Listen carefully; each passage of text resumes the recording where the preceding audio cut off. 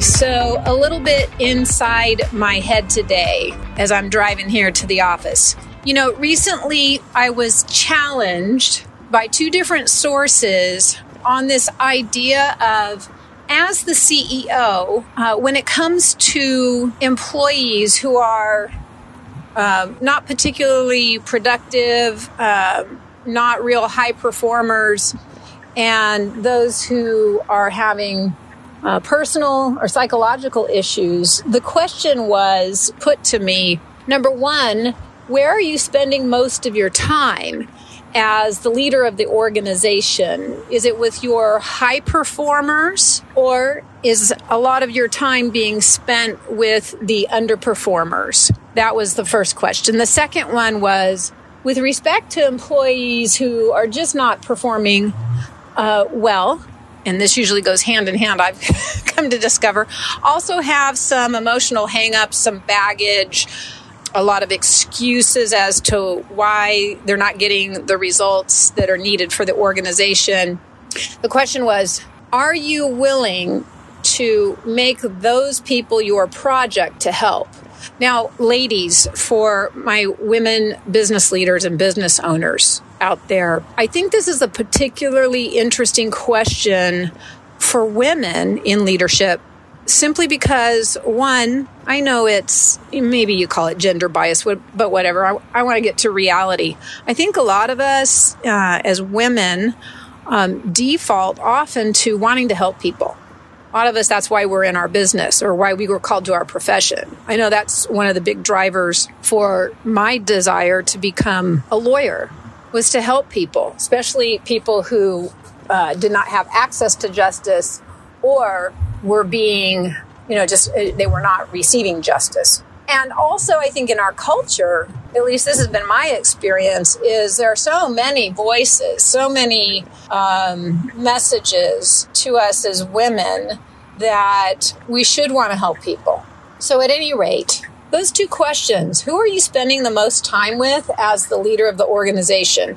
Your top performers or your underperformers?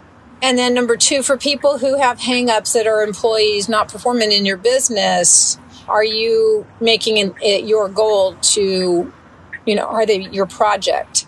Is that what the mission of your business is? So really the answer is no on that question. No, it's not really the best use of my time. Doesn't mean you don't care for people. I can think of several employees who, and it seemed to go hand in hand as I looked at this performance issue, as well as people who had some serious hang-ups that were getting in the way of their performance, hand in hand. And I came to realize by being challenged with these questions that while I care about these people, it is not my business. That's not the focus or the core or the mission of the business, to make people the project and to help them fix themselves.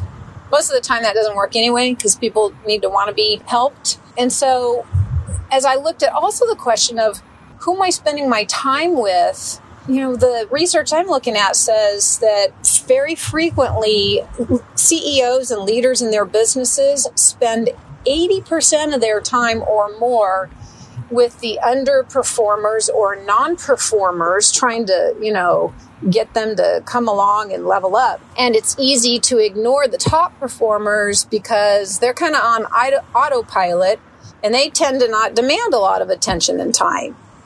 But the reality is, and I'm going to embrace this in the, I've started it this week and being very conscious about it and testing this out, focusing the attention on the top performers and mentoring them and helping them develop even further because they're vested and they're there for the right reasons. So this is going to be interesting in the coming weeks. And to my CEOs out there and other women leaders in your careers, come alongside me. Hey, well, yeah, I invite you to. Let's see what happens when we begin to pour into our top performers.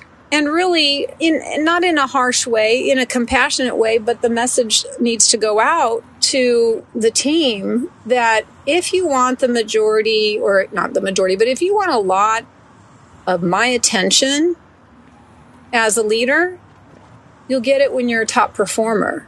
But if you're someone who is emotionally draining, causing a lot of drama, underperforming, and really not willing to take a look at yourself and what the root causes of the lack of results, not blaming others, but self-accountability, really. If you're not willing to do that and move into becoming a top performer, I'm just not going to spend the time there. Pretty challenging. And I think as women, boy, that makes me sound like a cold-hearted, cold-blooded, you-know-what. But that's not the intention at all. So let me know what you think, ladies. I invite you to come alongside with me. Let's do this and see what happens. Those are the thoughts from inside my head today. Peace out. Well, hey, thanks for joining us on another episode of the On Fire Empire podcast. Did you like what you heard? If you enjoyed the podcast, hey, do us a favor, give us a thumbs up and give us a little review on iTunes or wherever you listen to your podcast, or on Facebook. So till next time, live with gusto and ignite your empire.